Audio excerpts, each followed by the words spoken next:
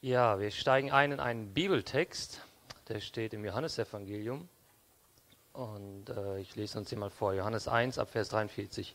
Als Jesus am nächsten Tag nach Galiläa aufbrechen wollte, begegnete ihm Philippus. Folge mir nach, sagte Jesus zu ihm. Philippus stammte aus Bethsaida, der Stadt, aus der auch Andreas und Petrus kamen. Philippus sah Nathanael und sagte zu ihm: Wir haben den gefunden, über den Mose im Gesetz geschrieben hat und der auch bei den Propheten angekündigt ist. Es ist Jesus, der Sohn Josefs. Er kommt aus Nazareth. Aus Nazareth? Entgegnete Nathanael. Was kann aus Nazareth Gutes kommen? Doch Philippus sagte nur: Komm mit und überzeuge dich selbst. Ja, manch einer von euch kennt diese Geschichte vielleicht oder ähnliche Geschichten. Jesus ist unterwegs und dann sagt er zu Leuten: Folge mir nach. Eine ganz einfache Aufforderung. Da gibt's, also hier haben wir von Philippus gelesen, Geschichten von Simon, Andreas und so weiter, wie sie alle heißen. Und die lassen alles stehen und liegen und folgen Jesus nach. Das ist, wenn wir mal ein bisschen das durchdenken, schon irgendwie abgefahren, oder? Also wir hatten ja den Trailer gesehen von dem Film The Chosen. Also dass Jesus muss irgendwas an sich gehabt haben, dass die das tatsächlich gemacht haben. Stellt euch das mal vor, also ich stelle mir mal vor, angenommen, ich bin jetzt noch mal ein paar Jahre älter und meine Kinder würden das machen. Beruf aufgeben, alles stehen und liegen lassen, Jesus nachfolgen. Also, okay, vielleicht ein bisschen Bedenkzeit oder sowas einräumen. Oder ich selbst würde das machen. Von Petrus wissen wir, der war verheiratet. Ja, was wird aus meiner Familie, was wird aus meinem Haus, aus meinem Fahrrad? Ne? Also Jesus nachfolgen. Aber irgendwas muss Jesus gehabt haben. Irgendwas war wohl an ihm extrem besonders, dass die alle stehen und also ihm einfach nachgefolgt sind. Wodurch diese Männer irgendwie gemerkt haben, hey, das lohnt sich, Jesus zu folgen. Also das, was ich aufgebe, ich bekomme noch viel, viel mehr, weil ich Jesus nachfolge. Also ich bekomme mehr, als ich aufgebe. So, jetzt die Geschichte, die wir eben gelesen haben von Philippus, ist knapp 2000 Jahre her. Doch als Christen sind wir davon überzeugt, dass diese Aussage heute immer noch gilt. Folge mir nach. Aber was bedeutet das? Was bedeutet das heute?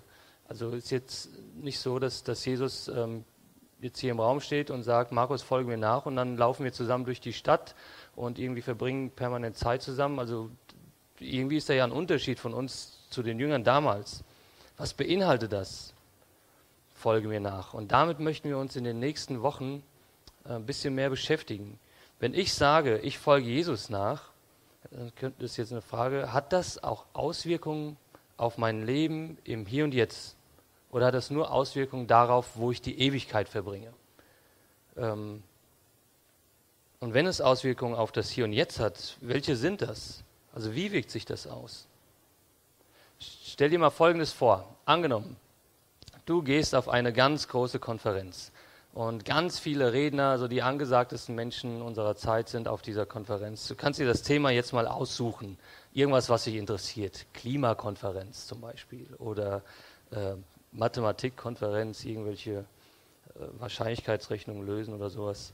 Vielleicht auch ein bisschen frommer, Kirche Neudenken-Konferenz oder eine Sportkonferenz, Haus bauen im 21. Jahrhundert, Messe, Steuerrecht, Verkehrswende einleiten.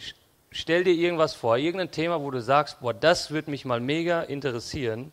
Und wie gesagt, auf dieser Konferenz sind die angesagtesten Personen, die es zu diesem Thema gibt. Olympiasieger, russischer Schachweltmeister, keine Ahnung, bei der Hausbaukonferenz die besten Handwerker, die es aktuell gibt. Also ihr habt das vor Augen, ne? Also irgendein Thema, wo du sagst, es interessiert mich wirklich megamäßig und die besten Leute sind dort. Und jetzt stell dir Folgendes vor: Einer der Redner ist Jesus Christus. Wäre das für dich komisch? Hätte dir Jesus etwas zu sagen? Würdest du still und heimlich denken, was hat denn Jesus damit zu tun? Also das ist doch überhaupt nicht sein Fachgebiet. Also Jesus kennt sich aus, wie man in den Himmel kommt. Er kennt sich auch aus, wie man sich Gott gegenüber richtig verhalten sollte. Aber all diese anderen Themen, damit hat Jesus doch nichts zu tun. Wie sagen wir so schön: Schuster, bleib bei deinen Leisten. Ne?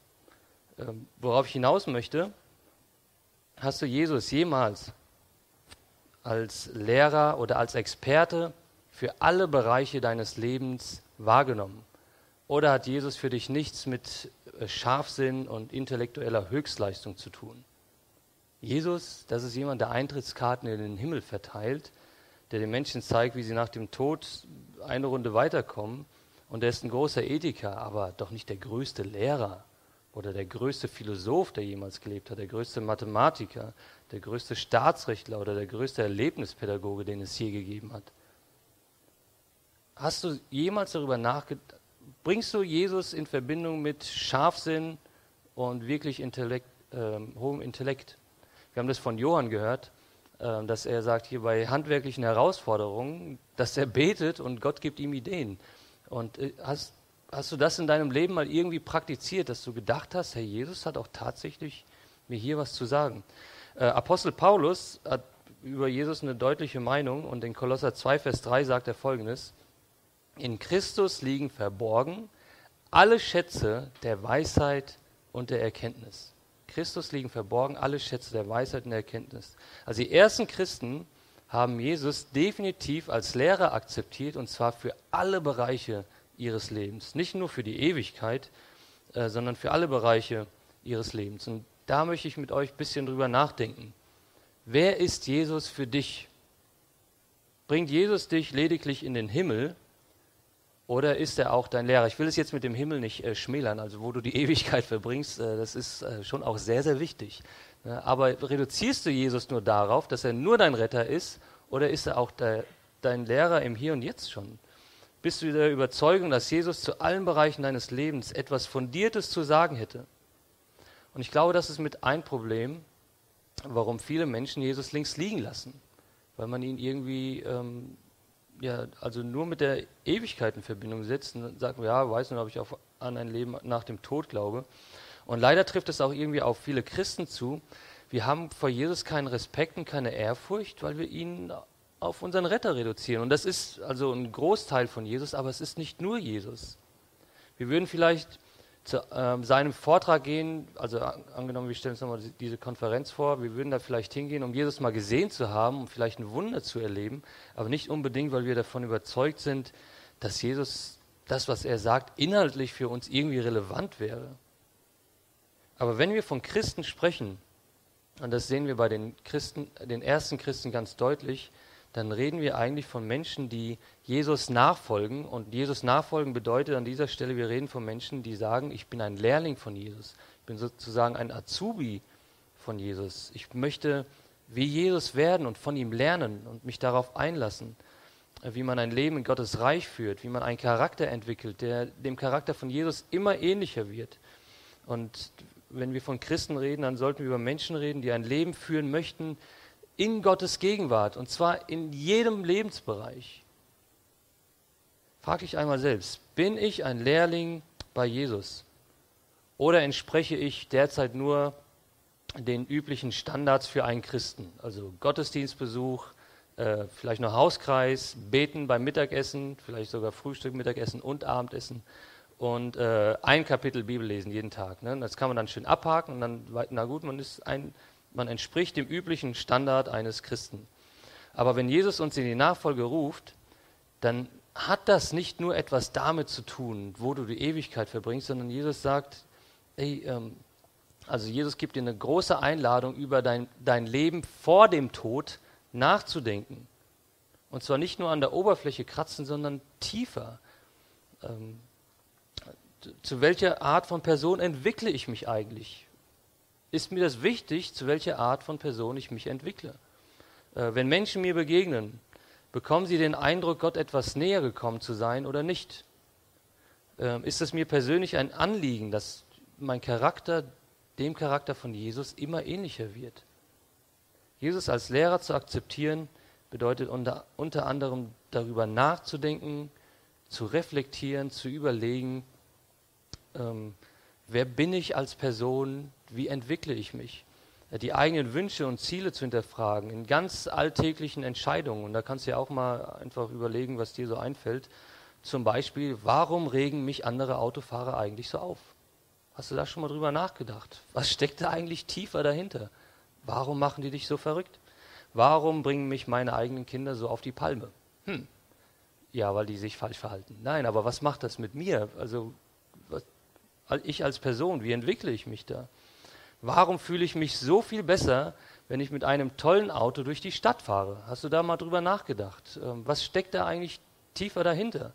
Warum fällt es mir so schwer, ein lobendes Wort zu sagen? Das sind einfach mal so ein paar Dinge, die mir eingefallen sind. Dir fallen da vielleicht ganz andere Sachen ein. Aber wenn wir uns mit solchen Fragen beschäftigen und wir im Alltag ein bisschen darauf achten, also was in uns auch so vorgeht, dann wirst du sehr wahrscheinlich merken, was dir wirklich wichtig ist. Also wo du im Leben Prioritäten setzt, dass zum Beispiel Anerkennung von anderen dir extrem vielleicht wichtig ist oder deine Komfortzone, dass du sagst, hey, boah, ich will Anstrengung vermeiden oder dass du sagst, Sicherheit ist mir extrem wichtig. Du wirst sehr wahrscheinlich auch merken, dass es da noch ganz schön viel Lernpotenzial bei Jesus gibt. Also Jesus fordert uns heraus. Also zu sagen, ich folge Jesus nach, hat nicht nur etwas mit der Ewigkeit zu tun, sondern es sollte auch Auswirkungen auf unser Hier und Jetzt haben. An dieser Stelle müssen wir allerdings aufpassen, dass wir ein paar Dinge nicht durcheinander bringen. Wenn ich sage, ich möchte von Jesus lernen, ich möchte ihm folgen, ihm nachfolgen, dann reden wir nicht über Perfektionismus, der erfüllt werden muss. Also du musst nicht perfekt sein. Das muss uns ganz klar an dieser Stelle sein. Gott verlangt von dir, nicht perfekt zu sein. Wer ist perfekt? Gott ist perfekt. Er ist heilig. Jesus lebte das perfekte Leben, das wir hätten leben sollen. Und das brauchen wir nicht mehr erfüllen. Wir werden Gottes Perfektion niemals erreichen können. Also wenn das möglich gewesen wäre, dann hätte Jesus nicht kommen brauchen. Dann hätten wir das selbst geschafft, uns vor Gott gerecht dastehen lassen zu können. Aber Jesus hat das für uns gemacht. Also es geht nicht um Perfektion. Du musst nicht perfekt sein in der Nachfolge von Jesus. Es geht auch nicht darum, dass wir uns Gottes Anerkennung irgendwie verdienen müssen oder uns die Erlösung bei Gott erarbeiten. Wir sind aus Gnade gerettet. Und Gnade ist ein Geschenk. Gnade kannst du nur annehmen. Jesus hat den Preis dafür bezahlt. Er hat die Strafe auf sich genommen, die wir verdient gehabt hätten. Und da können wir nichts hinzufügen. Also das ist erledigt. Wir sind aus Gnade gerettet. Und also da brauchen wir nichts hinzufügen, können wir nichts hinzufügen. Das können wir dankbar annehmen. Aber was wir manchmal vielleicht durcheinander bringen, ist, Gnade schließt aktive Nachfolge nicht aus. Gnade ist das Gegenteil von Verdienst. Du kannst es dir nicht verdienen, nicht erarbeiten. Aber Gnade ist keine Einladung zur Passivität in der Nachfolge. So nach dem Motto, ich habe eine Entscheidung für Jesus getroffen und jetzt wird er mich schon verändern von alleine. Also Gott tut immer noch Wunder. Ich glaube, dass er auch viel bei dir machen kann. Aber Gnade ist keine Einladung zur Passivität, sondern Jesus sagt, folge mir nach. Werde aktiv. Lauf los. Jesus ruft zur Nachfolge, er lädt dich ein zu einem neuen Leben und damit du dieses neue Leben immer mehr ausleben kannst, darfst und musst du sogar aktiv werden. Du darfst bewusst von Jesus lernen, dich danach ausstrecken, zu sagen, hey, ich möchte mir anschauen, was Jesus getan hat und das für in meinem Leben auch umsetzen. Du darfst seine Ratschläge umsetzen, darfst beobachten, lernen und das kannst du tun, indem du dir gute Ziele setzt, indem du zum Beispiel gesunde Verhaltensweisen dir angewöhnst und schlechte abgewöhnst, eben weil du weißt, hey, ich bin bei Gott angenommen. Er liebt mich, er war bereit, alles zu geben für mich und das ist die Grundlage dafür, dass du jetzt sagst, hey, ich strecke mich aktiv danach aus. Ich kann das befreit angehen. Ich muss Gott nichts beweisen. Und Apostel Paulus, der stellt diesen Zusammenhang, finde ich, schön dar zwischen einerseits Gnade und andererseits aktiv werden, aktiv Jesus nachfolgen. Philipper 3, Vers 12 lesen wir Folgendes. Da sagt er, es ist also nicht etwa so, dass ich das alles schon erreicht hätte und ich schon am Ziel wäre. Also mit anderen Worten sagt Paulus, hey, ich bin noch lange nicht perfekt. Ja, also ich sehe das Ziel, wo ich gerne hin würde, aber ich bin noch lange nicht perfekt, aber ich strecke mich trotzdem danach aus. Und er sagt dann weiter, aber ich setze alles daran, ans Ziel zu kommen und von diesen Dingen Besitz zu ergreifen, nachdem Jesus Christus von mir Besitz ergriffen hat. Also Jesus hat mich gerettet, er hat von mir Besitz ergriffen, ich gehöre jetzt ihm. Aber gleichzeitig werde ich trotzdem selbst aktiv und strecke mich aktiv danach aus, damit Jesus immer mehr Raum in meinem Leben bekommen kann, damit sich das in meinem Leben immer stärker auswirkt, was ich nämlich bin, Gottes geliebtes Kind. Und Paulus fordert ein paar Verse vorher in dem Text seine Leser auf, folgt meinem Beispiel nach, macht es mir nach. Also folgt meinem Beispiel, streckt euch nach Jesus aus. Und gleichzeitig hält Paulus an der Gnade Gottes fest, die das Fundament für sein Leben ist. Er sagt im Vers 9, darum will ich nichts mehr wissen von jener Gerechtigkeit, die sich auf das Gesetz gründet und die ich mir durch eigene Leistung erwerbe. Vielmehr geht es mir um die Gerechtigkeit, die uns durch den Glauben an Jesus Christus geschenkt wird. Die Gerechtigkeit, die von Gott kommt und deren Grundlage der Glaube ist. Also hier haben wir das beides zusammen. Auf der einen Seite, ich sehe das Ziel, ich strecke mich danach aus, Jesus hat von mir Besitz ergriffen und ich möchte seine Prinzipien in meinem Leben umsetzen. Und gleichzeitig das Fundament ist Gnade. Ich bin gerettet und darauf kann ich befreit aufleben. Ich brauche Gott nichts beweisen, brauche mir nichts verdienen. Das hat Gott für mich getan. Aber ich möchte Jesus immer mehr Raum in meinem Leben geben. Gottes Vergebung als Geschenk ist die Grundlage dafür, Jesus nachzufolgen und aktiv zu werden, damit du von innen heraus mit Gottes Hilfe Jesus immer ähnlicher wirst. Manch einer hat den Eindruck, hey, ich treffe eine Entscheidung für Jesus und von heute auf morgen sind alle meine negativen Charakterzüge weg. Gott tut Wunder und ich glaube, dass er das machen kann, aber bei ganz vielen von uns bedeutet das, wenn du eine Entscheidung für Jesus triffst, dass da noch ganz viel Arbeit vorhanden ist und du aktive, gute Entscheidungen treffen musst. Bei Paulus sehen wir das. Er sagt, hey, ich strecke mich aktiv danach aus. Ich möchte das in meinem Leben umsetzen. Es ist eine bewusste Entscheidung, Gott mehr Raum in deinem Leben zu geben. Und ich sage es nochmal, Gottes Gnade ist keine Einladung zur Passivität, zum Warten, dass Gott irgendwie die Dinge regelt in deinem Leben, mit deinem Charakter, sondern Gottes Gnade gibt dir die Grundlage, dass du das aktiv angehen kannst. Ich will euch das mit einem Beispiel erklären. In der Bibel begegnet uns eine sehr fromme Gruppe, die Pharisäer. Vergangenen Dienstag bei FCG Interaktiv haben wir uns mit Mario über die Pharisäer unterhalten.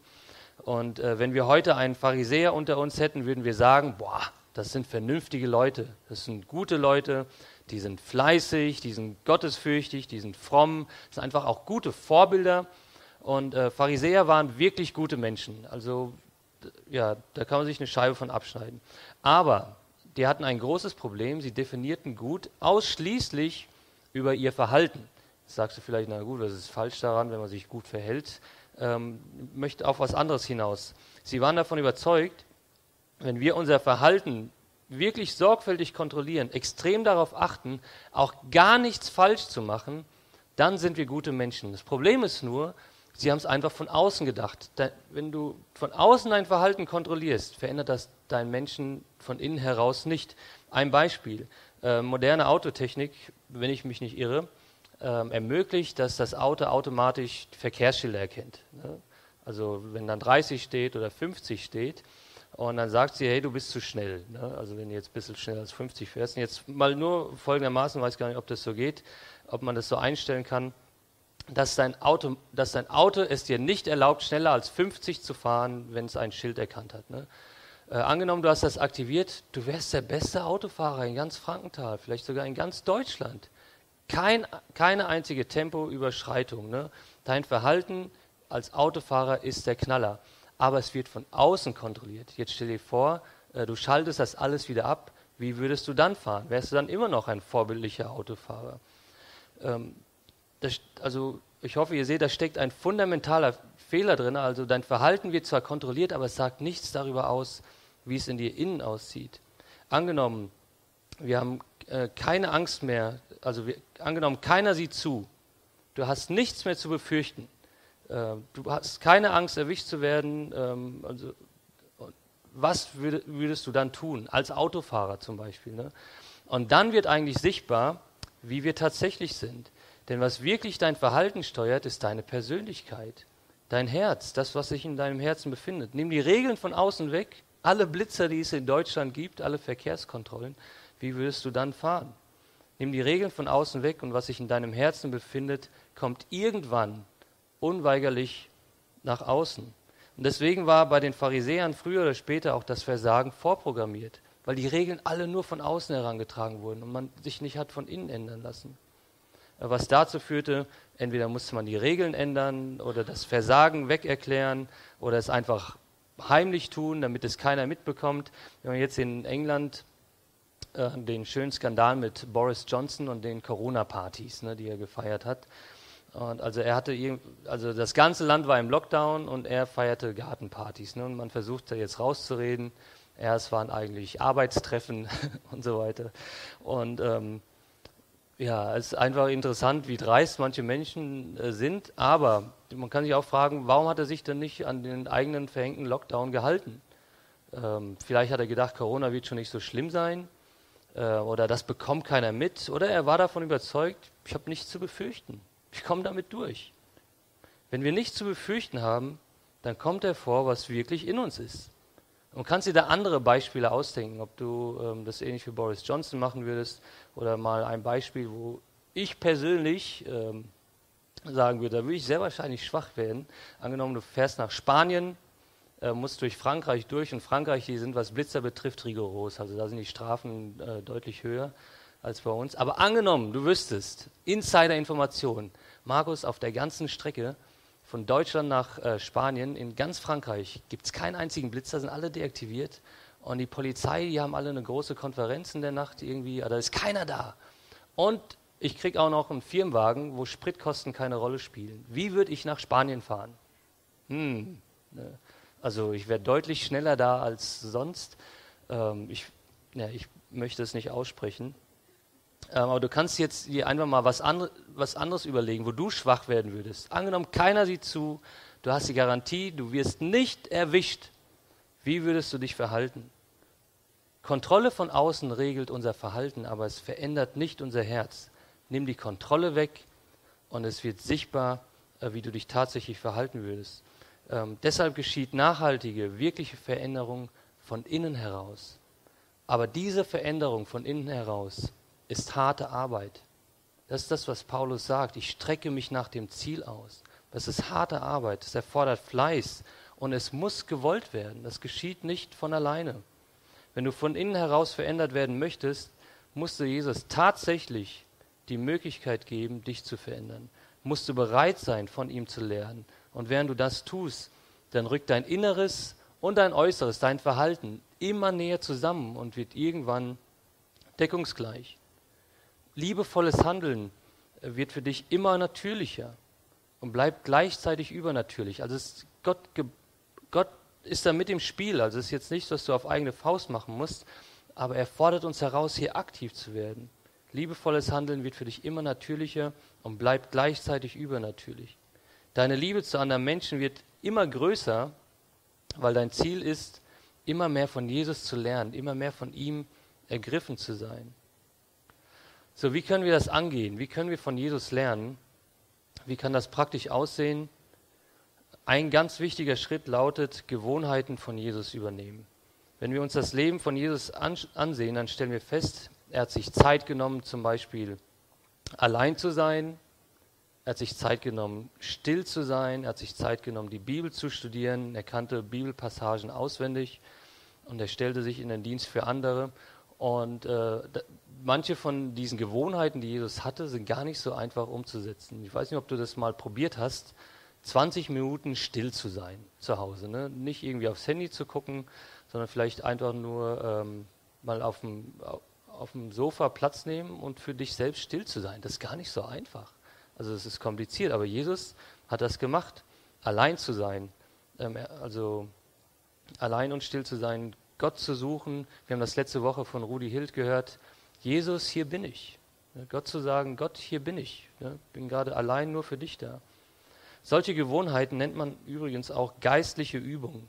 Und ich bin davon überzeugt, dass diese geistlichen Übungen nicht einfach optional sind. In dem Sinne, ja, wenn man sie macht, ist es ganz gut. Und wenn nicht, ist auch okay. Wenn Jesus der Überzeugung war, diese Übungen, diese Gewohnheiten sind wirklich wichtig, also er gebrauchte sie, setzte sie in seinem Leben um.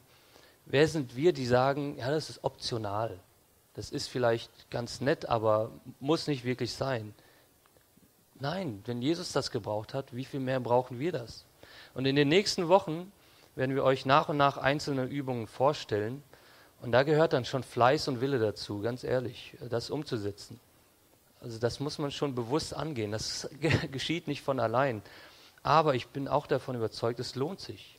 Es lohnt sich, sich danach auszustrecken. Denn diese Übungen werden dir helfen, damit dein Charakter Jesus immer ähnlicher wird. In anderen Bereichen des Lebens wissen wir das. Zum Beispiel, dass eine gesunde also Bewegung, gesundes Sitzverhalten, Stehen und so weiter ausgleichen, ein bisschen Rückenmuskulatur stärken, dass das extrem gut tut. Ne? Du fühlst dich einfach besser und das brauchst du als Mensch. Kannst das vernachlässigen, aber du wirst die Folgen spüren. Und ähnlich, aber wenn du sagst, hey, ich möchte da ein gesundes Verhalten kreieren in meinem Leben, dann musst du dich aktiv danach ausstrecken. Deine Rückenmuskulatur wird nicht einfach stärker vom Rumsitzen. Ne? Also du musst da aktiv was dafür tun. Und so ähnlich ist es hier. Es lohnt sich, sich danach auszustrecken. Und diese geistlichen Übungen helfen dir, damit dein Charakter Jesus immer ähnlicher wird. Jetzt denkst du vielleicht, ja, was hat Stille sein mit meinem Charakter zu tun? Gott wirkt da und wir schauen uns das in den nächsten Wochen noch an, wie er das gebrauchen kann. Aber er gebraucht diese Übungen, um uns zu verändern. Jesus spricht eine Einladung aus. Komm und folge mir nach. Komm und folge mir nach. Als Philippus diese Einladung hört, erzählte auch Nathanael davon. Aber Nathanael ist ein bisschen skeptisch. Ja, was kann da aus Nazareth Gutes kommen? Vielleicht fällt dir ein Ort ein, wo du sagst, also was kann daher Gutes kommen? Mir fällt kein Ort ein, aber ein Bundesland, Saarland. Kleiner Scherz am Rande. Was kann da Gutes herkommen? Ne? Aber was interessant ist, was hat Philippus ihm geantwortet? Komm mit und überzeug dich selbst. Komm mit und überzeug dich selbst. Der christliche Glaube lässt sich überprüfen. Und du kannst es hier bei Jesus nachfolgen genauso machen. Schau es dir mal an. Bild dir deine eigene Meinung. Jesus zwingt sich dir nicht auf. Er macht nicht mit bei den Kämpfen um unsere Aufmerksamkeit. Ich war vor ein paar Jahren in den USA, in New York. Und vielleicht habt ihr es auch schon im Fernsehen gesehen. Also diese ganz großen, nicht Fernseher, sondern diese Leinwände und wo alles blinkt und so weiter. Und da sind so viele und du weißt gar nicht, wo du hingucken sollst. Ne? Und überall ist Werbung, Werbung, Werbung. Und Jesus macht da nicht mit. Also sein Plakat ist jetzt nicht so das Größte, was es überall gibt. Er macht nicht mit bei den Kämpfen um unsere Aufmerksamkeit. Er überlässt dir diesen Schritt. Er sagt, hey, hier bin ich liebe dich. Er streckt dir die Hand aus, aber es ist deine Entscheidung, den Schritt auf ihn zuzugehen. Doch Jesus gibt dir ein wunderbares Versprechen. Bei ihm bist du willkommen. Er will dein Leben prägen und dich verändern. Das Tolle ist ja, du bist nicht alleine in der Nachfolge, sondern folgst gemeinsam mit anderen Christen Jesus nach. Also gerade das Neue Testament ist ein Buch oder sind Bücher von Christen für Christen, von Jüngern für Jünger. Und gemeinsam folgen wir Jesus nach. Und ich bin mir sicher, wenn wir uns danach ausstrecken, wenn du dich danach ausstreckst, du wirst früher oder später Gottes Wirken in deinem Leben erfahren. Und es lohnt sich einfach, hier aktiv zu werden und Schritte auf Jesus zuzugehen. Ich möchte mit uns beten und bitte euch dazu aufzustehen. Jesus, danke dir, dass du es gut mit uns meinst. Danke dir, dass wir von dir so viel lernen können. Und möchte ich bitten, dass du uns hilfst, uns das vor Augen zu halten, uns das einfach bewusst zu machen. Dass du der größte Lehrer bist, der jemals gelebt hat. Dass du zu allen Lebensfragen etwas zu sagen hast und dass wir es einfach auch als Routine in unser Leben einbauen, dich zuerst zu fragen, bei dir nachzufragen, hey, hast du eine Idee, wie man das lösen könnte? Und darauf zu vertrauen, dass du wirkst. Danke dir, dass du uns auch Hilfsmittel an die Hand gegeben hast. Du bist ein Vorbild für uns in Dingen, wie du Sachen angegangen bist und in der Stille, im Gebet und dass wir diese Prinzipien in deinem Leben sehen können, auch für unser Leben anwenden können. Möchte ich bitten, dass du uns hilfst, uns Motivation gibst, uns danach auszustrecken und dir einfach mehr Raum in unserem Leben zu geben, weil du bist das Beste, was uns passieren kann. Danke, Jesus, für deine Liebe und deine Gnade. Amen. Amen. Nimm bitte Platz.